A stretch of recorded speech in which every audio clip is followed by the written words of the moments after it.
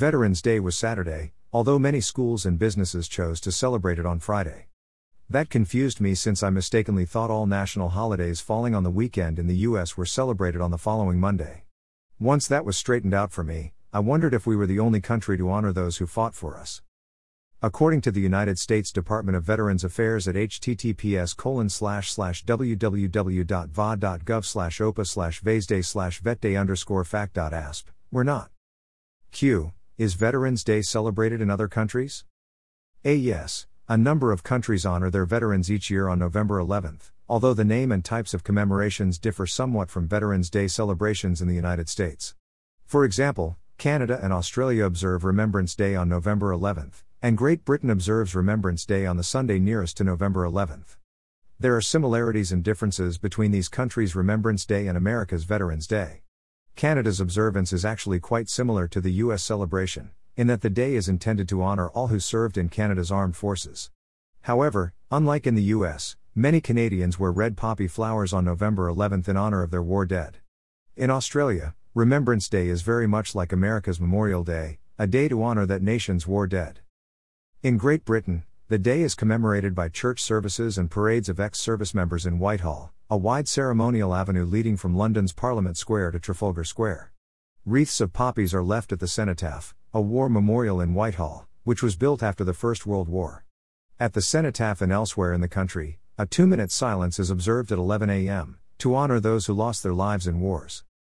There are 600,000 veterans with kidney disease in the U.S. Considering that kidney disease is a medically dischargeable disease, can you imagine soldiers in the field trying to stick to the renal diet?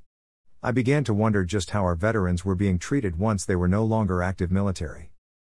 I went to the National Institute of Diabetes and Digestive and Kidney Diseases at http://bit.ly/2 for the following information. The prevalence of chronic kidney disease, CKD, in the veteran population is estimated to be 34% higher than in the general population, due to demographic differences and the existence of significant comorbidities associated with CKD in the veteran population, diabetes mellitus and hypertension. VA currently cares for over 600,000 veterans with kidney disease in their 153 medical treatment facilities or 800 community-based outreach clinics, CPOCs, across the United States. Those veterans who progress to kidney failure are treated either at home or in one of the 70 VA dialysis units, or if dialysis services are not directly available, may be treated in the community under VA contracted care. Currently over 15,000 veterans receive care directly by VA or through the community under VA contracted care. Eligible veterans may also elect to receive dialysis care in the community using Medicare or other personal health benefits programs. Renal transplantation is also offered through the VA as a regionalized service at 5 centers. Wait a minute. Why did demographic differences and the existence of significant comorbidities associated with CKD in the veteran population, diabetes mellitus and hypertension lead to a whopping 34% of veterans having kidney disease? I know when Bear spoke with me about his 25-year military career, he talked of people with different ethnic backgrounds from different parts of the country. Some from different parts of the world. I remembered writing this in What Is It and How Did I Get It? Early Stage Chronic Kidney Disease. Native American, Alaskan Native, Hispanic, Pacific Islander or Afro-American ethnic groups have a 15 to 17% higher occurrence of CKD. And I was off and running. Last Veterans Day's Huffington Post was able to help out here. According to the U.S. Department of Defense, as of 2012 there were over 22,000 American Indians and Alaska Natives on active duty, and the 2010 census identified over 150,000 American Indian and Alaska Native veterans.